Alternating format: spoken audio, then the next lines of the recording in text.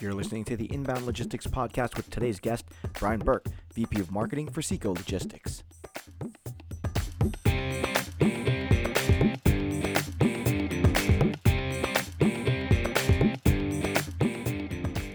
E-commerce has changed the way consumers shop and put a completely new spin on retail. To differentiate themselves in an ever-competitive market, retailers have chosen to focus on making the returns process faster and easier for consumers. But is it working? Inbound Logistics publisher Keith Biondo sits down with Brian Burke of Seco Logistics to talk about the new retail landscape and how to have many happy returns. We've been writing a lot of content, Brian, with respect to our readers' desires on returns, specifically retail returns, and then e-commerce returns. So to set the table, what I'd like to do is to have you give us an update on what retailers are doing return-wise. I know there's a lot of transition because they're morphing from pure bricks to a combination of bricks and e-commerce, and that complicates the returns process. But before we get to that e-commerce portion of it, I thought I'd get your input on what's going on with pure play retailers and how they're handling returns these days. Sure. Retailers today that we're talking to are all in flux. It's as if the e-commerce revolution is happening all over again. When e-commerce kind of first came about, it was a struggle for retailers to develop their websites, figure out their digital strategy, but then ultimately on the supply chain side, how do you use that DC that you've invested in and now all of a sudden create new processes for these new channels, which are absolutely completely different. I mean, the retail compliance requirements to delivering into retailers' DCs is much different than, fulfilling individual orders and shipping them out to individual consumers. So that was the revolution of the past. Now, retailers are all struggling to figure out how do we keep foot traffic coming through their doors, and how do we leverage the inventory within their physical environments? How do we integrate their point of sale system with their WMS system? This is part of the revolution that's happening now, and returns are a big piece of that because, one of the reasons why you're seeing e-commerce and e-retailers acquire bricks and mortar infrastructure is because that in and of itself, the value and the benefit there is you create overnight a returns infrastructure. The returns are all about convenience. Returns are a necessary part of the business, and the returns ratios are much different depending on the commodities that you sell, of course. Fashion apparel is probably the highest, and it goes down from there, but it exists in every single facet of the retail world. So it's all about convenience. So if you can create experiences where when you come to a store and there's no line, there's a separate line for returns. You're handled and managed as if you were a client or a customer, and retailers are figuring out that they can make the returns policies much more consumer friendly without breaking the bank. Well, that's the question that I am asked, obviously, by our readers who are interested in this. Is there a war between CX and cost in that regard? There is. That's a good question because there's that famous retailer, I won't mention the name, up in the Northeast, and their famous returns policy was... You mean LLB? Yes. Right? And they just updated their returns policy, if I'm not mistaken. So you can no longer return that pullover from 15 years ago, right? So that's probably one extreme. Well, I think that was people going to garage sales, buying up LL Bean stuff, and then returning it as if they had bought it. That was part of a problem there. But I get your point.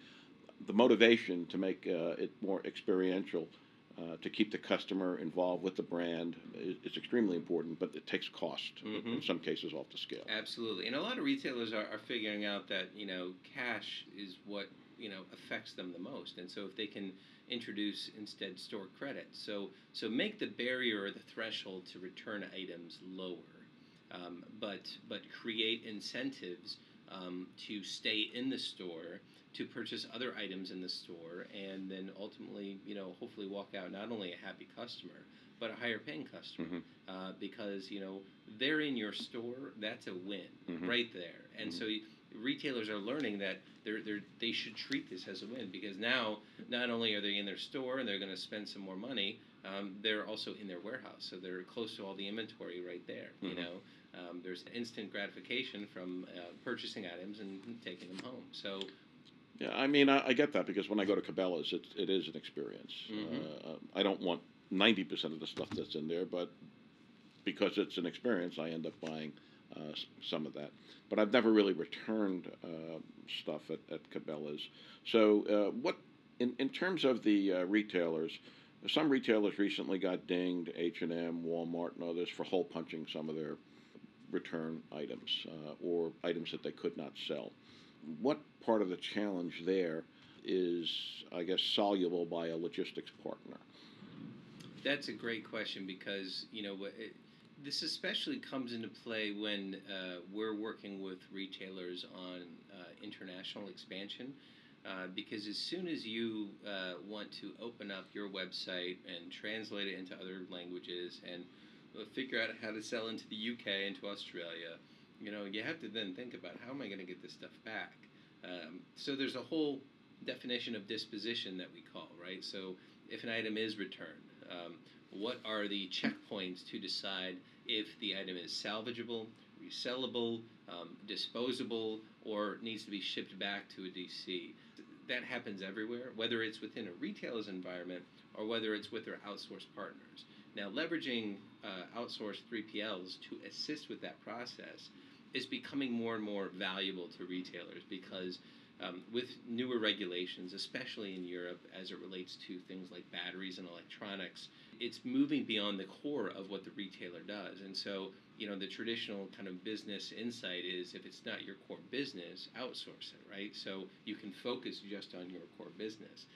And I think the more complex the process is for retailers, the more they should look at outsourcing that entire function so it becomes a transactional and manageable variable cost as a percentage of their sales as they go up or down. So you brought Europe up. Recently, Burberry's was dinged in the press for destroying $38 million worth of goods just so far in 2018.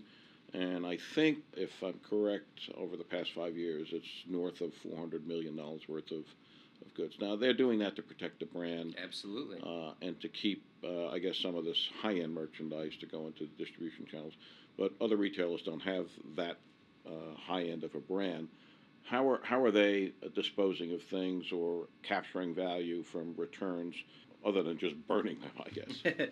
Well, they're not alone, and it's not just returns. It's items that just did not sell, styles that did not sell, SKUs that did not sell, and we live in a very fast fashion environment now. There's no longer the spring season and the fall season. Their seasons start every 2 weeks. Mm-hmm. You go into a lot of these fast fashion retail outlets and stores today. 2 weeks from now, you're going to see entirely different SKUs. That creates in and of itself its own supply chain challenges, but as you're alluding to, Burberry's not alone.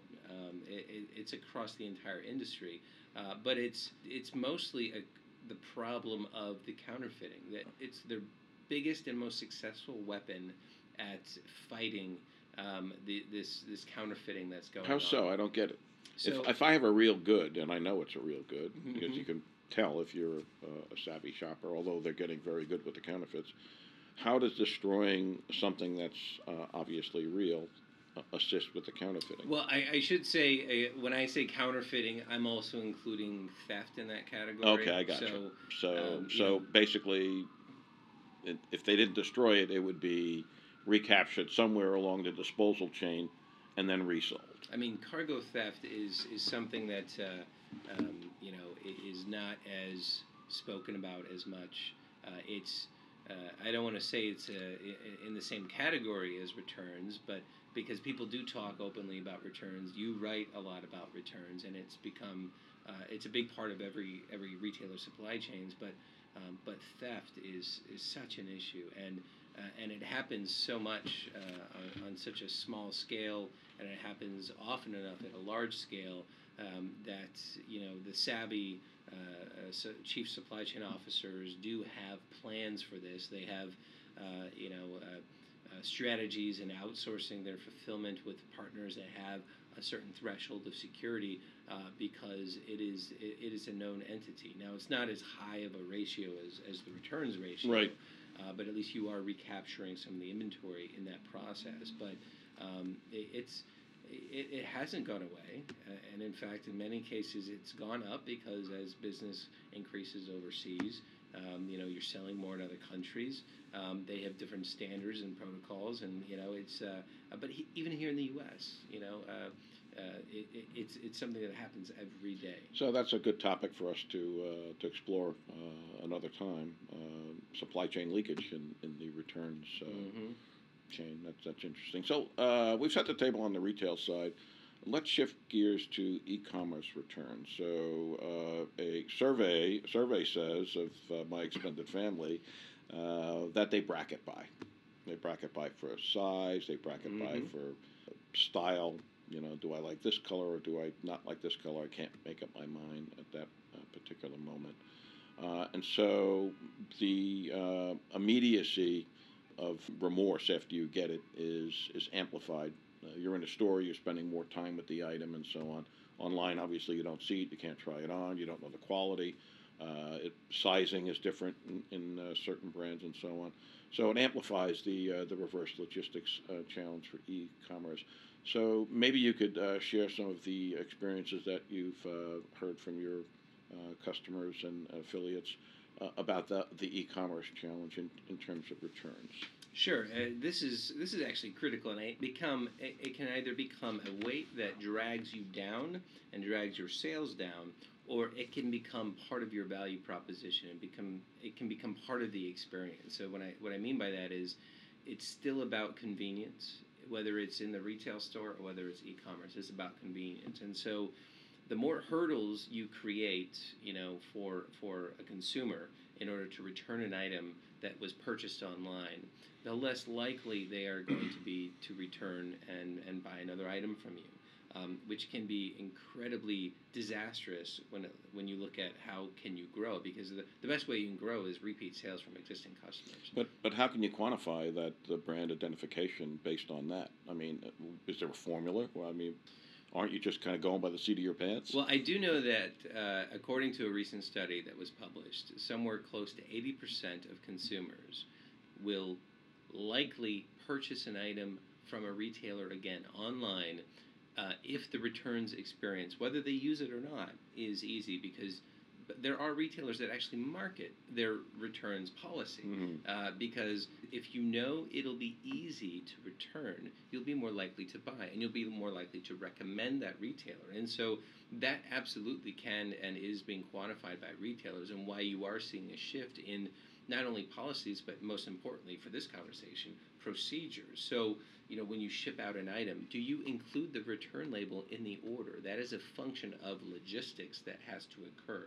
That's a decision and an integration with your WMS, with your OMS, that this is a function of the items that have to go out. Additionally, what is that return label? Is it a UPS label or is it a USPS label? Because that does have implications, because now you're telling the consumer either they have to go down to their local UPS or FedEx shop, or DHL even, or the post office comes to your door every day. Which one is more convenient for consumers? So there are a lot of, changing requirements in today's landscape, because consumer behavior and consumer demand changes so fast. Now that the U.S. Postal Service, instead of thinking about delivering only 2 days a week, as it was previously discussed, because of e-commerce has really saved them. Saved the Postal Service, right? Saved the Postal Service. So now you're seeing deliveries not only 6 days a week, in some cases 7. We get them 7 days a week. Absolutely. And then not only 7 days a week, but multiple times a day. I don't know if you've seen, I moved recently into a new building in Chicago, and I was in the lobby of the building, and there's a little warehouse at the lobby, isn't there? It has become a forward stocking location. I'm not joking. And the lady that was working the door, she was just exacerbated, because the post office just came by, dropped some more packages off, and it was a Sunday. And when after the postman left, she said that's the third time he's been here, wow. or they've been here. She said they, because it was implying that it wasn't the same driver, Right. which I think is interesting. So now you have the post office coming by all the time, all the time, all the time. And of course it depends on the size of your item, because Right. if you are ordering something larger and bulkier, UPS or FedEx does become more interesting. But then what happens when you order a ping pong table and it's not the right color? You don't realize it until you open it up. And then how do you return a ping pong table? And that's where we actually offer and service this bulky home delivery experience. So one of the things that we do when we deliver these items is we actually have something we call the Save the Sale program. So I'll give you an example. These are often purchases of $1,000 or more. So many times signature is required. So we have to set an appointment, and they have to set an appointment for us to come by and deliver the item.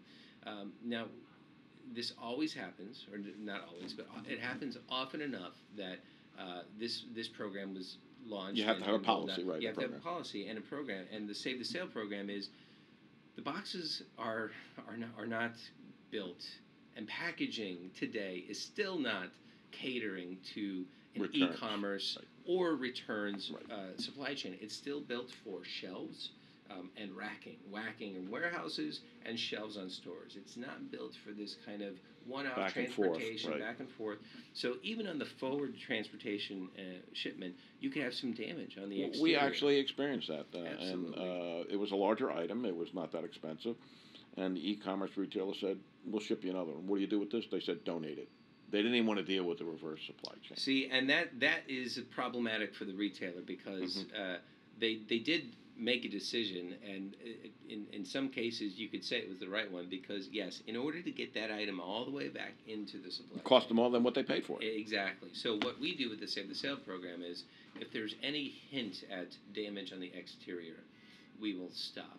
We will wait at the door. We will let them and help them take the item out. Mhm. And okay, the box may have been damaged, but is the item damaged? Are you Right. okay with the item? So they don't refuse it. So we reduce refusals, which is big. Right, because then- oftentimes the external packaging is damaged. Yes. They refuse it. Meanwhile, the internal item is Absolutely. Okay. But then what happens if there's a little scratch on the table? It's not perfect. You spent $1,000 for a ping pong table. You want a perfect table. Right. So what happens if there's a scratch? What would you do, Keith? I bet you would say, no, there's a scratch on this. I didn't buy a used table. I spent good money. I want a new table. I'm refusing it now. This is damaged. I'm not going to sign for it. Please make a notation in your POD app on your phone, Mr. Seco driver. Well, that's when we escalate.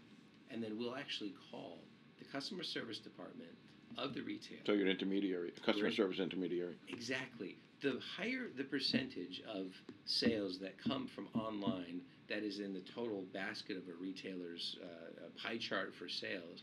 So the this more is returns intervention. Is that what this is? Absolutely, yes. It's So an what do you- intervention. What are you going to get me, Brian? I want $500 off this table. Well, I don't know if $500 off is on the table, but I saw what you did there. It's on the ping pong yeah, table. a little play on words, a little punny Friday. But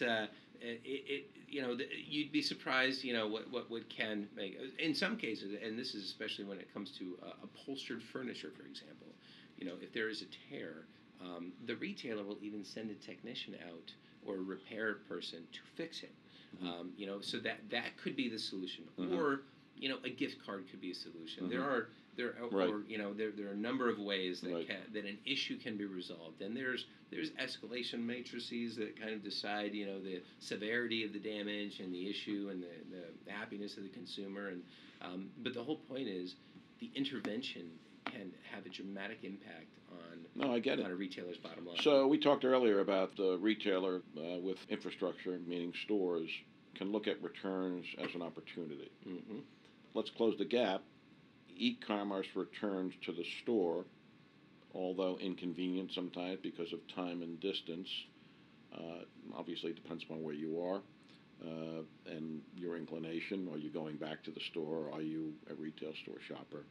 It can be an opportunity to recapture that customer, enhance the customer experience, and hopefully get additional purchases. Is that something that is still viable, or are return bars, which are starting to grow, certainly services by yourself and others, UPS and others are offering return services. Is that more the norm? I think it's a combination, but there are two new trends that we are seeing, and one of them involves the partnerships. Let's say, Keith, you have a bricks and mortar operation, but your digital sales are soft. And let's say I'm a pure play e-tailer and I have no bricks and mortar infrastructure. Um, you know, in a perfect world, you and I would be talking because we can complement each other.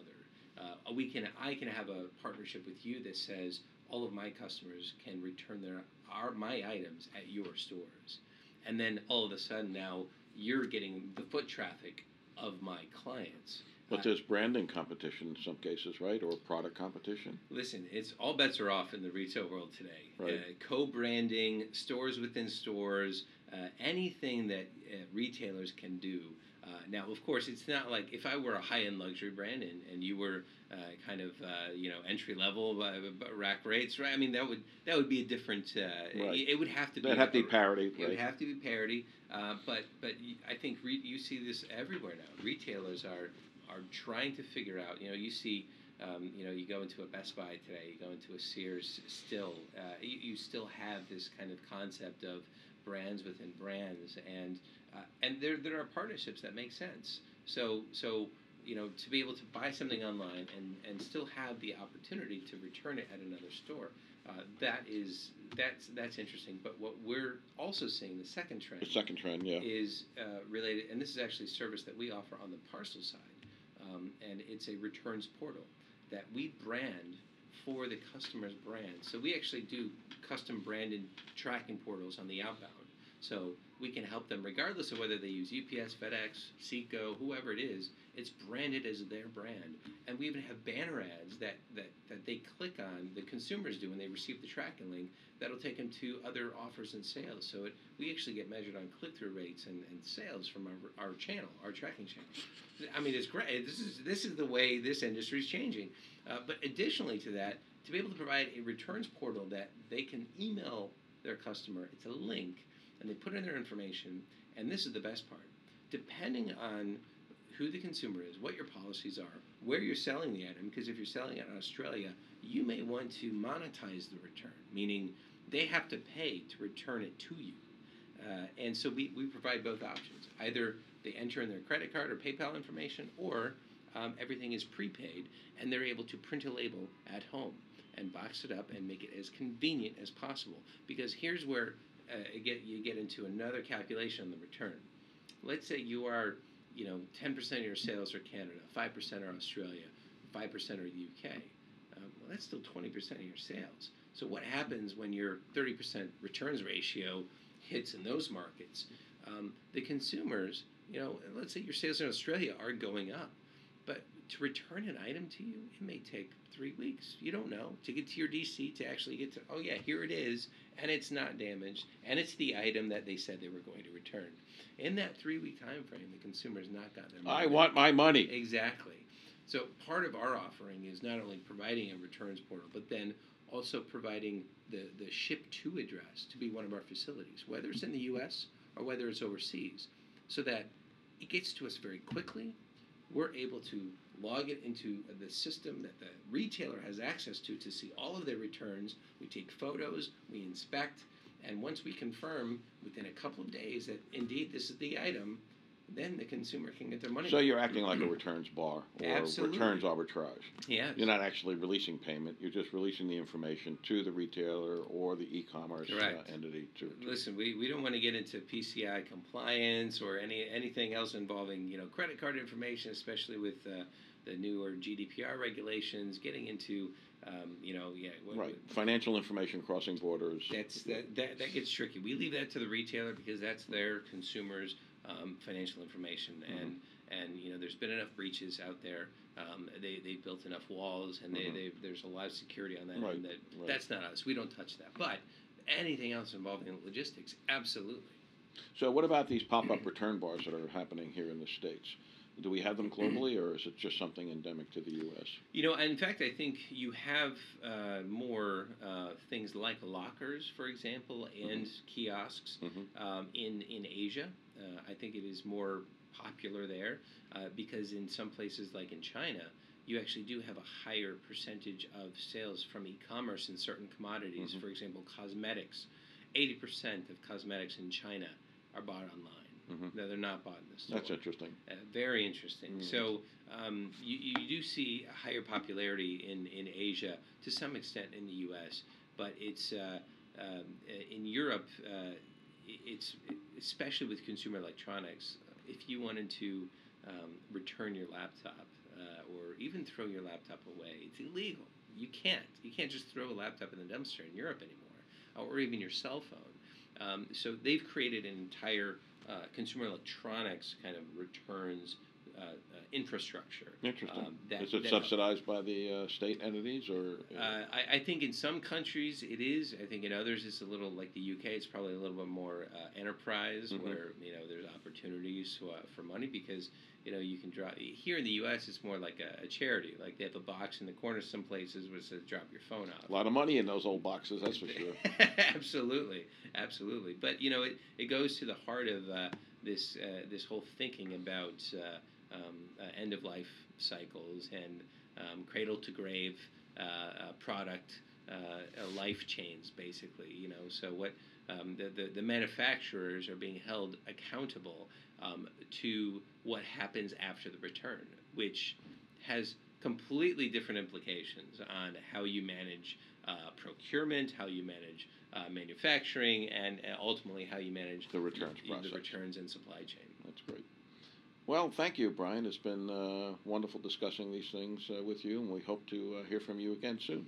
Thank you. I'll just close out on this one thing, that I've mentioned the word supply chain a lot, but one of the things that we're seeing is a change and a shift, and part of everything we're talking about is a shift towards demand.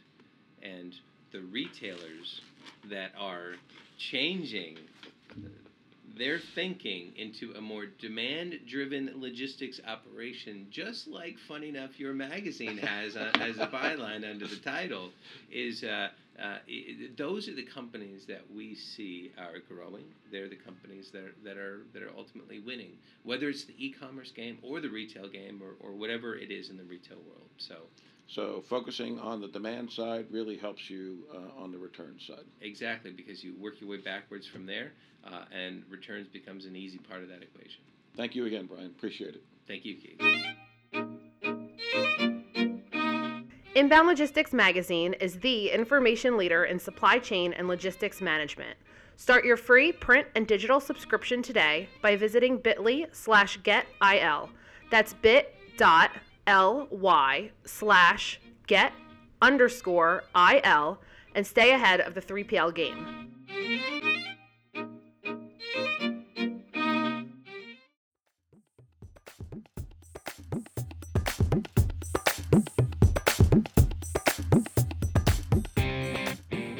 The Inbound Logistics Podcast is a production of Inbound Logistics Magazine. For the most in-depth information around logistics, transportation, and supply chain practices, get your free print and digital subscription at inboundlogistics.com/subscribe. Connect with us via LinkedIn, Twitter, Facebook, and YouTube for the most current developments in the industry. If you'd like to leave us some feedback or have a topic you'd like to see covered in a future episode, call our dialogue line at 888-878-3247 or leave us an email at podcast@inboundlogistics.com. I'm your host, Jeff Vita. Thanks for listening, and we'll catch you next time here on the Inbound Logistics Podcast.